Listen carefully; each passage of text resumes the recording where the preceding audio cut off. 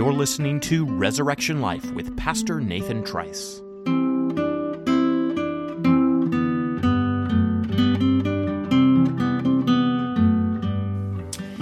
So, my friends, let's today take up a very practical question in this series on church membership at Resurrection Life. We've taken up some pretty deep theology. We've looked at the doctrine of the church, and we've looked at the doctrine of the covenant, and how those two things are closely related, and talked about some of the implications of those things for life at Resurrection. But now I think I want to ask the question very practically, what is so great about being a member of a local church? I am mindful that some might be listening who have, in fact, never joined a local church, never been in any way, for any length of time, a meaningful part of a local Christian congregation. So what are some things that we should expect to be blessings that come to us from God through our participation in a local church? And here's how I want to answer that pleasant question. I want to say it in light of things I've already been unpacking this way. Folks, we as Christians need to be nurtured. And the church is God's greatest gift for a whole life of Christian nurture. Now, I think I'll make as a jumping off point a vow that our congregation takes as a congregation every time a new individual or new family is received into membership at Resurrection.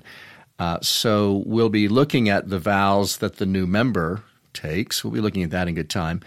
But this is the vow that the congregation takes, the promise before God, that's what a vow is, that the congregation takes altogether with regard to the new member. And here's that vow. It's an answer to this particular question that I put to Resurrection. Do you promise before God to assist this person, I name them by name, in their Christian nurture by godly example, prayer, and encouragement in our most precious faith and in the fellowship of believers? Now, here's what I'm really wanting to focus on in that vow. We are promising as a whole congregation to be a nurturing community to that new member. Do you promise before God to assist this person in their Christian nurture? Now, that's fundamental to what I would submit every church is called to be, and I think it's fair to say it's basic to the ministry culture of Resurrection. But what does that mean? Well, the word nurture is one that we've used in a variety of different contexts, right? We all have some sense of what that means. If I were to turn to the dictionary and look up the word nurture, I'd probably come up with something like this definition: the care needed to sustain life and to promote growth. That's what nurture is, and it has wide or differing applications. Anywhere there's life, it makes sense to speak of nurture. So a gardener, for example, is a nurturer of plant life. A mother is a nurturer of human life. So when we talk about Christian nurture, we're talking about the care that is needed to sustain spiritual life and to promote spiritual life. Friends, your spiritual life will only be sustained with care. Your spiritual growth will only come about by care. And Christian nurture in the church is the care that we provide to one another as Christians in order to preserve one another in spiritual life and to promote growth in that spiritual life that we have and share in Christ. So I'm saying that the great blessing of being part of a local church a local Christian congregation is that you, as a Christian, are given something you desperately need. You're given Christian nurture. Now, what does that look like? That's how I'll spend the rest of the time in this episode. What does it look like? What should it look like? What does by the grace of God, does it look like at Resurrection Presbyterian Church? By the way, Resurrection is a flawed congregation. We fall short of our calling in a wide variety of ways, to be sure. But folks, I will say that by the grace of God, Resurrection is a nurturing community. And if you're looking for a congregation to join, if you're looking for a church to make your home, you want and have reason to hope that it will be a nurturing community. What does that look like? I have 7 ways, the perfect number, right? I have 7 specific ways that we all need to be nurtured, and 7 ways that membership in the local church is therefore such a blessing. So here's number 1. You and I need to be nurtured through the gathering of the saints on the Lord's Day. You're not surprised that I start there, right? This is what we've seen is basic to the very identity of the church as it's defined by the Scriptures. We talked about how the church is a community of people gathering to worship God, be nourished by His grace, and be equipped to advance His kingdom. That's the definition that I unpacked some time ago. And what I'm pointing out here is simply that this gathering and our part in the gathering of the church, it has a primacy over every other form of nurture that we receive. Our gatherings at Resurrection on Sundays, morning and evening, are where we expect the primary nurture of God through His church to take place. Now, why do we expect that? Well, it has everything to do with our whole view at Resurrection of the purpose of the Sabbath day, the Christian Sabbath, as we call it. That's a reference, of course, to the 4th commandment of the 10 Commandments. Remember the Sabbath day to keep it holy, Moses tells the people of Israel. And what was the Sabbath ordained to be for God's people? It was ordained to be His provision for their physical refreshment, their bodies, but also their spiritual refreshment, their souls.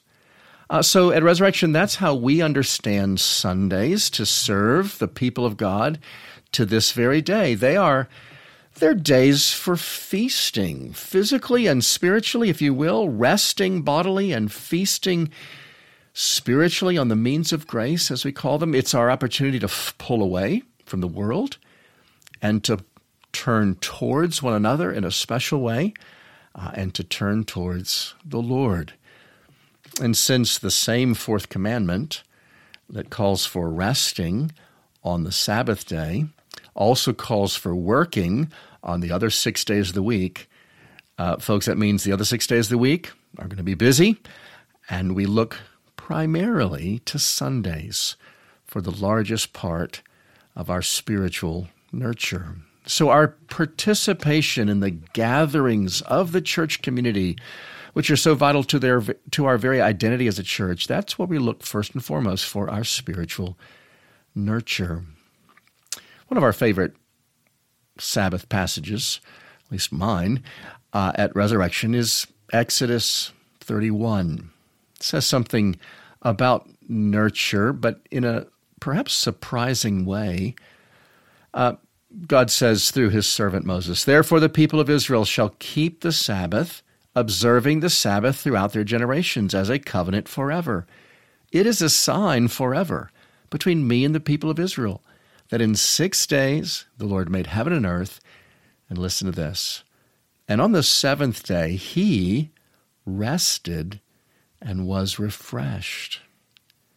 Now that's a striking thing to say about God, that He was refreshed. What does that mean? That God was refreshed. Well, it certainly doesn't mean that after all those 6 days of creation work, he was exhausted, he was weary, he needed to be recuperating. That's not what it means to speak of the omnipotent God being refreshed. Rather, brothers and sisters, I think what we are to understand is that God on that day put down the labors of creation. He set back, if you will, speaking in human terms, and he delighted himself in what he'd made.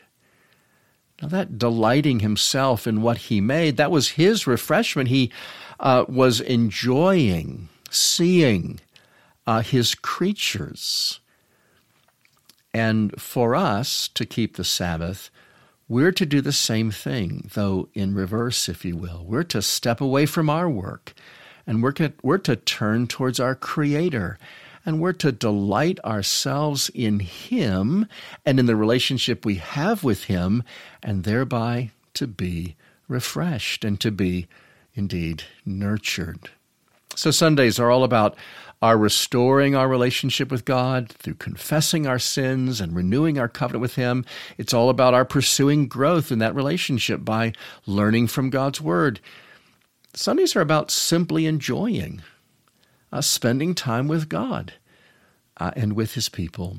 So this high view of what we call the Christian Sabbath, Sunday, lies behind our expectations that our spiritual nurture is going to be chiefly, though not exclusively, experienced by us as we are part of the gatherings of God's people.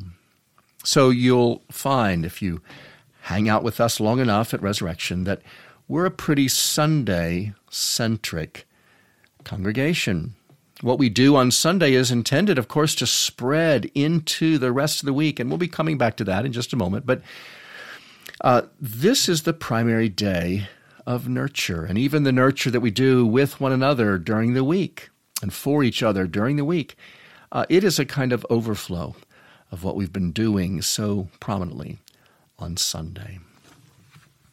If I can take a little detour here, this might be a good time for me to anticipate a question that sometimes comes to those who are getting to know our congregation. Why have you continued that old-fashioned pattern of 2 Sunday services? Can I say just a word about that at this point?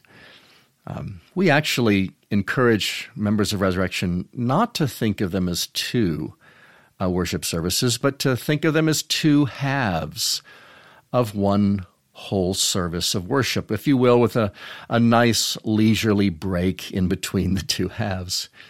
And we do that because we have actually placed in both of those services, the 9:30 Sunday morning service and the 5:30 Sunday afternoon service, elements of worship we consider to be very vital. We've placed them in both of those services. So, for example, in the morning we have our confession of sin and our assurance of pardon. That's a vital part of our worship. But in the evening, we have our pastoral prayer, also a very important part of our worship on Sundays. Typically on Sunday mornings, if the sermon is from the New Testament, for example, the sermon in the evening and the series in the evening will be from the Old Testament, and vice versa. Although that's not an inflexible rule, that's a way of our presenting a kind of balanced whole Bible diet to our members. The sacraments are another illustration of this. We celebrate the sacrament of baptism in the morning. That's when we receive new members, and the children of our members are also baptized in the morning. But we have a tradition of culminating all of our worship on Sunday night with the Lord's Supper. So I'm just making the point that to miss either the morning or the evening would be to miss half of what we are considering at Resurrection vital and important parts of our worship with God. So when I'm asked why 2 services on Sunday, especially in light of the fact that I'm fully aware many churches have dropped that second service, what was a very prevailing pattern in so many churches in our country, morning and evening worship has been reduced to just that morning service, perhaps in some cases just that afternoon service. Here's what I say in answer to the question, why are you at Resurrection old-fashioned that way? Here's what we consider to be, particularly the shepherds at Resurrection, some of the most compelling reasons for our having a morning and an evening pattern of worship. Number one, just more of grace. More of grace, more of God is better. Spiritual health, folks, is a factor largely of intake. Not unlike our physical growth as children. If children are malnourished, they don't grow as they would. But if they're able to eat well and abundantly, they grow to be strong. It's the same way it is for us. And if we have the opportunity to have more of the nourishment that comes from gathering on Sundays, then, well, we're eager to make the most of every opportunity. We're also mindful, friends, think about it this way. We live in a society in which the average Christian has an unprecedented amount of exposure to that which is evil and that which is unwholesome because of so many forms of media that are piping into our lives, so many things that are counterproductive to our spiritual growth. I think truly, in an unprecedented way, we live that kind of life. And we are what we eat, aren't we? Spiritually speaking. And so it seems the better course of wisdom if any generation needed more, not less, of spiritual intake, spiritual caloric intake. It would be the generation that we live in now that is battling against so much that is unwholesome in our world. We believe the Lord's Day is for worship and fellowship with God and with each other, and if that's the primary purpose, then we are motivated to spend the whole day that way. Maybe the best reason for having worship morning and evening at Resurrection is the simplest, and that is just because we can. Folks, given all that is happening in worship, given all that is both glorifying to God and nourishing to our souls in worship, just the fact that we can come back and pick up where we left off and spend even more time with the Lord in His presence, that's enough for us at Resurrection as an argument for doing so. Why wouldn't we? In other words, God is certainly worthy of it. Well, that's a little bit of a detour. Anticipating a question that sometimes comes up as people are getting to know Resurrection and realize that we have two services of worship like many churches once upon a time did, and that we're quite enthusiastic about both of those services of worship. There is a little bit of the why behind that pattern. So the first is the one I've spent the most time on, or at least intend to. What is the blessing of being part of a local congregation? Well, it's being nurtured through the gatherings that take place on the Lord's Day. Let's move on and take up number two. Number two, the blessing of church membership and involvement in a local church is being nourished, being nurtured through congregational prayer. Now, I wonder if you've thought of this before.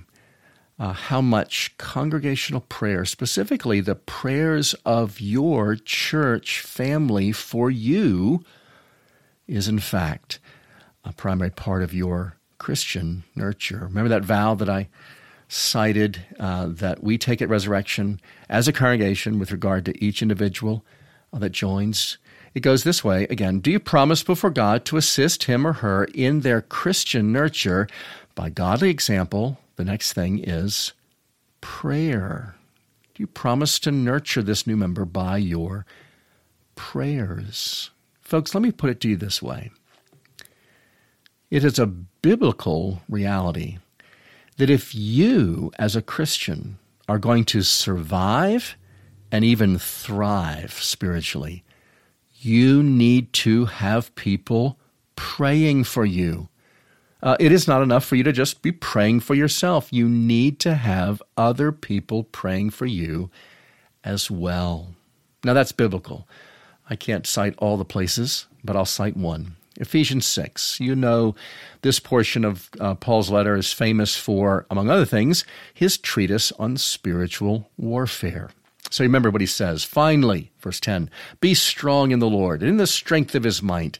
Put on the whole armor of God, that you may be able to stand against the schemes of the devil. For we do not wrestle against flesh and blood, but against the rulers, against the authorities, against the cosmic powers over this present darkness, against the spiritual forces of evil in the heavenly places. So after giving us in these formidable terms the reality of spiritual warfare, he then goes on to tell the people to put on the armor of God. He talks about the belt of truth, the breastplate of righteousness, the shoes of the gospel, and so on. And here's why I'm reminding you of this famous portion of Paul's letter. Remember, brothers and sisters, how he concludes this whole treatise on spiritual threats to our well-being, the things we must do. He says, verse 18, praying at all times in the Spirit with all prayer and supplication. He says, to that end, keep alert with all perseverance, making supplication for all the saints. Here's my point. When the apostle is considering some of the grave threats that there are against our spiritual life and vitality, he doesn't just tell people, the Ephesian Christians in this case, how they need to live. He tells them as a congregation how they need to be in prayer for each other. Guys, have you ever found yourself at a point in your life when you realized this, that you were in desperate need for people to pray for you?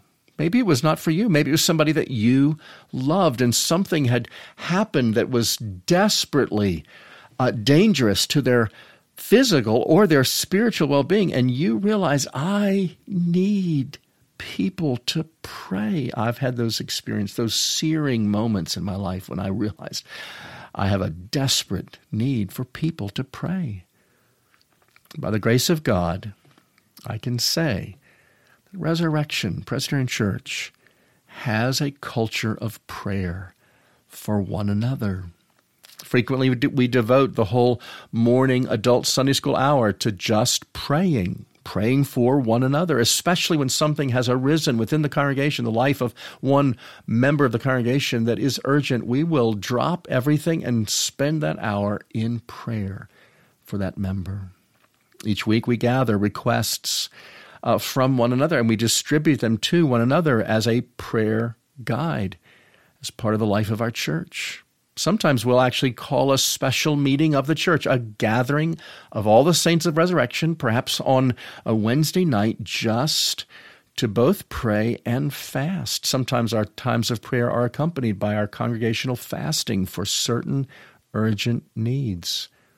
I've already mentioned the pastoral prayer, which is no small part of our life together as a praying congregation, taking up matters large and small pertaining to the kingdom and to our own local covenant community. We even have, for members of the church, a daily text that comes to your phone if you're a member of our church, encouraging you to pray for one particular individual or one particular family in the church, just as a rotation through our membership. Folks, if you're a Christian, you need to be prayed for. The more people are praying for you, the better. And becoming part of a faithful, praying congregation is a powerful blessing in your life towards your own spiritual nurture. So we're being nurtured through our congregational prayer. That was number 2. Moving on, number 3, the blessing of being part of a local church is that you're nurtured through the Bible instruction that is provided through that church. So this, too, is a basic fundamental need of every Christian: solid biblical teaching. When a Christian is very young in the Lord, the Bible calls that teaching milk.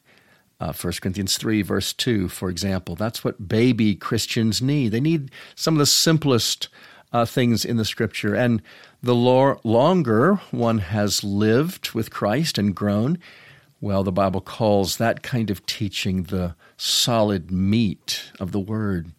That comes from Hebrews chapter 5. Folks, you know this, I trust. Historic Christianity has always maintained this focus on the truth of God's Word as the nourishment that enables us to grow as Christians. Spiritual growth comes from understanding and applying God's Word. Now, the Bible is clear we need this spiritual nurture through the teaching of the Word, first and foremost, by those who are set apart by God as teachers in the church. Ephesians 4 is talking about that when it says, "And he gave the apostles, the prophets, the evangelists, the pastors, and the teachers to equip the saints for the work of ministry, for building up the body of Christ." Or 1 Timothy chapter 5, verse 17, he says, "Let the elders who rule well be considered worthy of double honor, especially those who labor in preaching and teaching." So, folks, the local church provides for the spiritual nourishment of all its members so very prominently through this multifaceted Bible teaching ministry that's a mark of every faithful Bible church. I want to say to those who are considering Resurrection Presbyterian Church as a possible church home, the pastors and elders of this congregation take this responsibility very seriously with regard to the pulpit in worship, or what we might call the lectern in the Sunday school classes, or in even the more informal occasions for counsel and Bible instruction. The elders of the church recognize that the Scriptures call on them to protect the members of the church from false teaching, what Paul calls every wind of doctrine, and what he also calls deceitful schemes.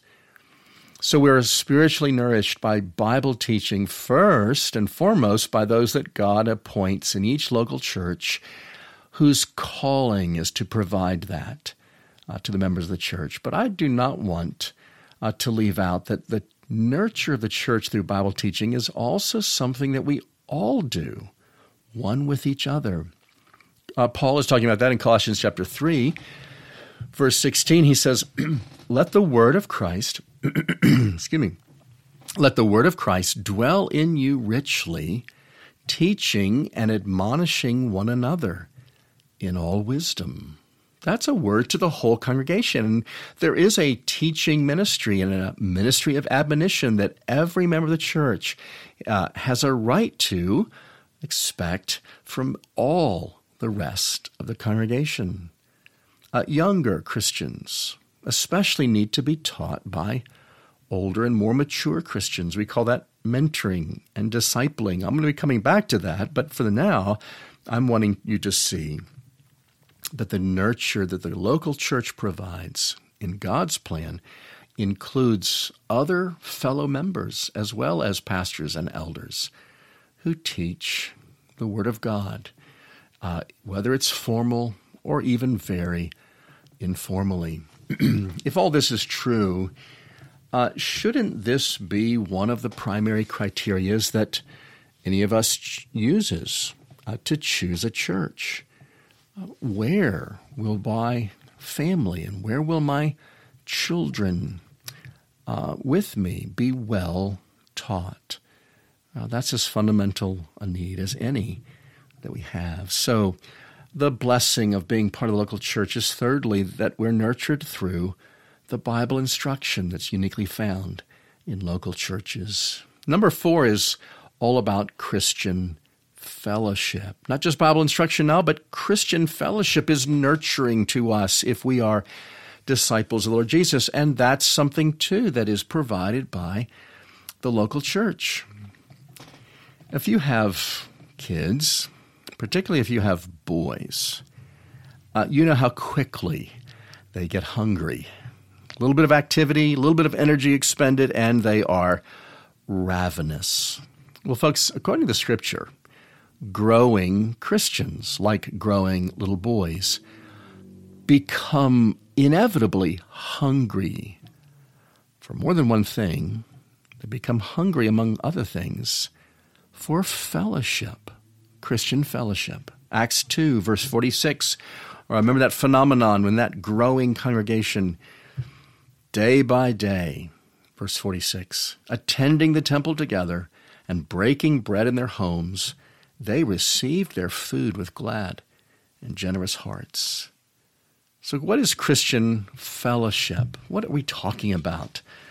We talk about this thing that the early church became so hungry for, and we often reference. Well, Christian fellowship is simply enjoying and deepening the bonds that we have in Christ.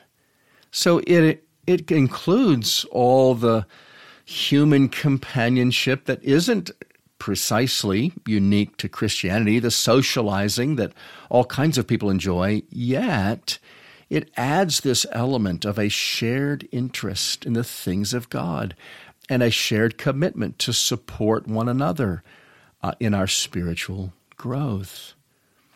Remember that vow that I've been using as an illustration, the vow that the Congregation of Resurrection takes on the occasion of each new member joining. It goes again like this: do you promise before God to assist so-and-so in their Christian nurture by godly example, prayer, and encouragement in our most precious faith, and in the fellowship of believers? There it is. The fellowship of believers is a part of our nurturing one another. Now, that fellowship looks like 1,000 different things, folks, and they're all wonderful. I love to see it in the congregation that I pastor, and have seen it ever since I've been here, in just how happy people are when they come into the building from the parking lot on a Sunday morning or Sunday afternoon. I'm hearing the sounds of their joy at being together as we are getting ourselves into place for the worship to begin. I love that about Resurrection. I also love about the congregation that fellowship begins immediately after service is over. And people are standing, kids are running around playing. That's their own version of fellowship. And folks at Resurrection, I love to see you stay. You stay, especially in summer times. You stay and talk and laugh and share sometimes very personal things, and sometimes sit back down again at the pew and pray together before you leave. Fellowship, of course, doesn't just happen on Sundays and in our gatherings. Sometimes it involves catching up with each other during the week. Many times it will be over coffee or a meal in each other's homes, or in a meeting specifically to pray about something. All manner. I couldn't make an exhaustive list of ways that Christians who are hungry for fellowship as a way of growing in the Lord devise to do that. The point is, whether you know it or not, you need this. And the church is God's primary provision for it. Folks, I would assert to you that the local church should be at the center of every Christian's social life. There's all kinds of other social outlets we have as Christians, and some of them involve those who are outside of the church entirely, those who are not Christians, rightly so. But the local church should be at the very center of every Christian social life. That's God's ordination, or ordinance, I should rather say, for the Christian in his local church involvement. Well, let me move on from Christian fellowship now to talk about number 5, Christian discipleship. It's a blessing to be part of a local church because therein you're nurtured through something we call Christian discipleship.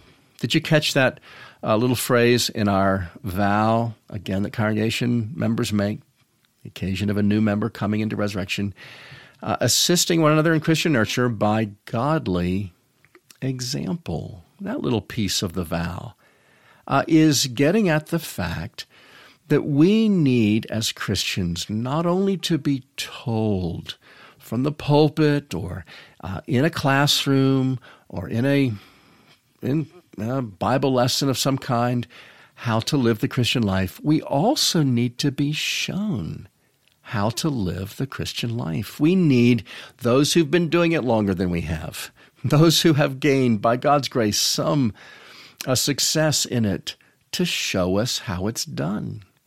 A famous example of this in the Bible is found in Paul's exhortation through Titus to the women of the church that he pastored. And Paul says, older women likewise are to teach what is good, and so to train the young women to love their husbands and their children, to be self-controlled, pure, working at home, kind and submissive to their own husbands, that the word of God may not be reviled. What's he calling on the older women to do? He's calling on the older women to disciple the younger women, to teach them, to train them, and particularly to do so in the context of everyday life. That's what discipleship, that's what Christian discipleship looks like. We've called that at Resurrection mentoring relationships. And those can be formal in a certain sense. They can be very, very informal. They can be stated, I'm going to mentor you, you're going to be my mentoree, so to speak, or they can be very casual. Next time I'm going to talk about a little bit more what it would be like to take on a mentoring role with someone else. But for the moment, I'm simply saying that if you're a Christian that needs to be discipled, the church is where God intends for you to be able to find that particular blessing. And that too, if I may add, is a good criteria for choosing a local church. Are there Christians whose lives I want to emulate in that church? So Christian discipleship is a great blessing to be sought and found in the local church. Number 6, let me talk a bit about elder oversight or elder shepherding. That is a blessing for all of us who are followers of Christ, who need the nurture the church provides. That's blessing number 6. Acts chapter 20, Paul is speaking to the elders of the church at Ephesus. He says, pay careful attention to yourselves and to all the flock in which the Holy Spirit has made you overseers to care for the church of God, which he obtained with his own blood. Paul is calling on certain men, they are the elders of the church, to care for, to oversee, and to provide nourishment for the members of the church.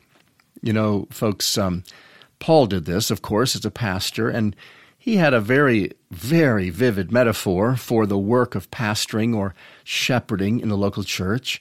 In 1 Thessalonians chapter 3, verse 7, he says to the Thessalonians, "But we were gentle among you, like a nursing mother, taking care of her own children." That's a pretty vivid metaphor for what a pastor does with his parishioners. He says, we were gentle. We were with you like a nursing mother. What a beautiful picture of nurture that he's giving. That's a beautiful image of pastoral care. And folks, you're right to think that every Christian needs a pastor. Every Christian needs an elder who's shepherding them. This is for the preservation and the promoting of your own spiritual life.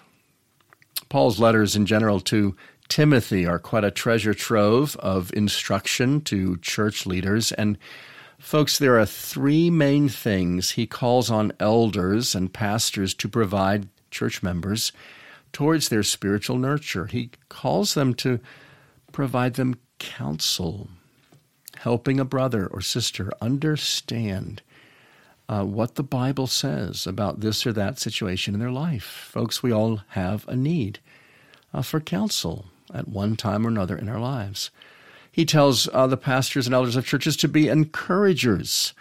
And encouragement can be a very robust kind of thing, helping a member of the covenant community to stay in the race that Paul calls the Christian life, to stay motivated in that life. Counsel, encouragement, and sometimes admonition is called for. Admonition is called for by pastors and elders with individual members of the church when there's a certain area of sin that needs to be dealt with, and that spiritual shepherd points that out in love to that member. I'll just say, again, for those who are contemplating membership at Resurrection Presbyterian Church, folks, we as elders take our responsibility to provide that kind of nurture very seriously. We have taken a practical step to make sure that there are no sheep in the fold that are neglected or overlooked in this spiritual shepherding. We've divided the whole congregation of Resurrection into what we call shepherding groups. And each shepherding group is under a specific elder among the elders. The responsibilities of that elder towards his shepherding group is, number one, to know the people that are there in his group, to pray for the people that are in that group, to visit them, and then to be available to them when they have need. This is a wonderful kind of relationship that each member of the church is encouraged to expect with their shepherding elder at Resurrection. That, too, I would submit, is an important criteria for choosing a church. Who are the shepherds, and what do they believe about shepherding? Well, there's been 6 so far blessings of being part of a local church that pertain to our spiritual nurture. And I have one more, and it may surprise you. It may not sound like spiritual nurture, but my final blessing to being part of a local church is that you are nurtured through material support. So when I talk about material support, think in terms of our society, how many different kinds of, quote, support groups there are and that can be available to us in our lives. All kinds of secular or non-Christian versions of this. And there's no doubt a great deal of good that's done by support groups, people coming together in order to provide support, particularly in times of hardship in our lives. Well, folks, I want to say that the church is the original support group. God has ordained that this gathering that we each have a place in, is our support group as we go through a life that can at times become very hard. So who's going to come to your aid when life gets really tough? Folks, that's what your church community is for. It may look like what we sometimes call sweat equity by, for example, the men of the church. You have a need. It may be to move all your stuff from one house to another. It may be to repair something on your in your house or on your property. It may be some crisis that you enter into, and you need some strong backs. At Resurrection, we've got that little Minuteman squad that can be organized to provide that kind of material help. Sometimes it may be the well-timed meal brought when you've been at the hospital all day because some crisis arose and you need a hot meal delivered to your house. Or you've just had a baby and you're in a season with your family of greater weakness and vulnerability and, shall we say, preoccupation with the needs of that new baby. And you need a woman in the church, or quite a few in some circumstances, to line up, to provide in that tangible way their love in meals or cleaning the house or what have you. There is a whole office in the church, as God has ordained it, that is particularly mindful of the material support that's sometimes needed by the members of the church, and that's the office of deacon. I don't have time to go into this at all just now, but we at Resurrection understand that in Acts chapter 6, we see what we call the diaconate, that number of men that have been set aside for a certain kind of ministry within the church. We see in Acts 6 that is where it all starts. And in Acts 6, it's actually the material needs of certain women in the church that the deacons are tasked with meeting. These are widows in the case of Acts chapter 6. But the broader role of deacons is to make sure that no member of the local church will go without basic necessities. That will not happen in a faithful biblical church. Friends, I don't know if you've ever been part of a community like that, who's looking out for you body and soul, who's mindful of your needs, and is going to, in some cases, be galvanized to action as a community to come alongside you and to support you. But I can say to you, that is a wonderful blessing. And it's yet another form of blessing that comes from being part of a local church. So I have given 7 varied kinds of blessings that come from church membership, that come from your participation in any faithful Bible-believing church, and by God's grace, would be something you would enjoy by being part of Resurrection Presbyterian Church. I wonder how all this sounds to you, all these blessings of being part of a covenant community. Does it sound, folks, too good to be true? Well, friends, it isn't something that a whole community of sinful people ever does flawlessly. It's not something, this nurture that is provided by the congregation for every one of its members, it's not something that's done without gaps and without mistakes, to be sure. But friends, I want to say to every single one of you listening, this is not too good to be true. In fact, it is God's wonderful invention that through His church, He would nurture you Himself. He's the great nurturer, to be sure. He's the one who nurtures spiritual life in us and provides for us even in material ways. But brothers and sisters, He does so very prominently and chiefly through His church. And it's something that you are right to want. You should want to have the nurture of a community of people. Now, having given a bit of a survey of all those blessings of being part of a local church, I hope you're not going to be surprised that next time, when I continue this series, I will want to look with you at some of the responsibilities that come to being part of a local church. Indeed, all the things that I've described, of all the blessings that comes from being nurtured as a member of a church, can only happen if everyone in that church also sees themselves as in the position of providing nurture. So that's what we'll pick up next time.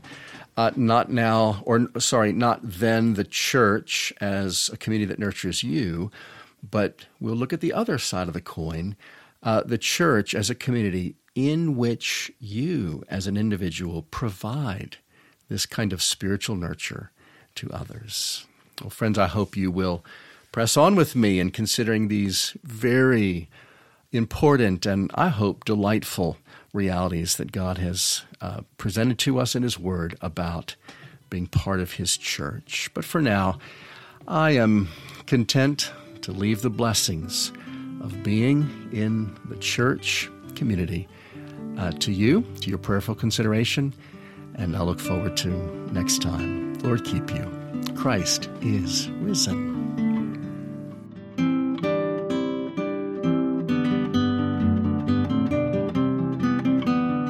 You've been listening to another episode of Resurrection Life with Pastor Nathan Trice. This is a ministry of Resurrection Presbyterian Church in Matthews, North Carolina. And if you've enjoyed today's podcast, please consider sharing it with someone you know. Thank you for joining us.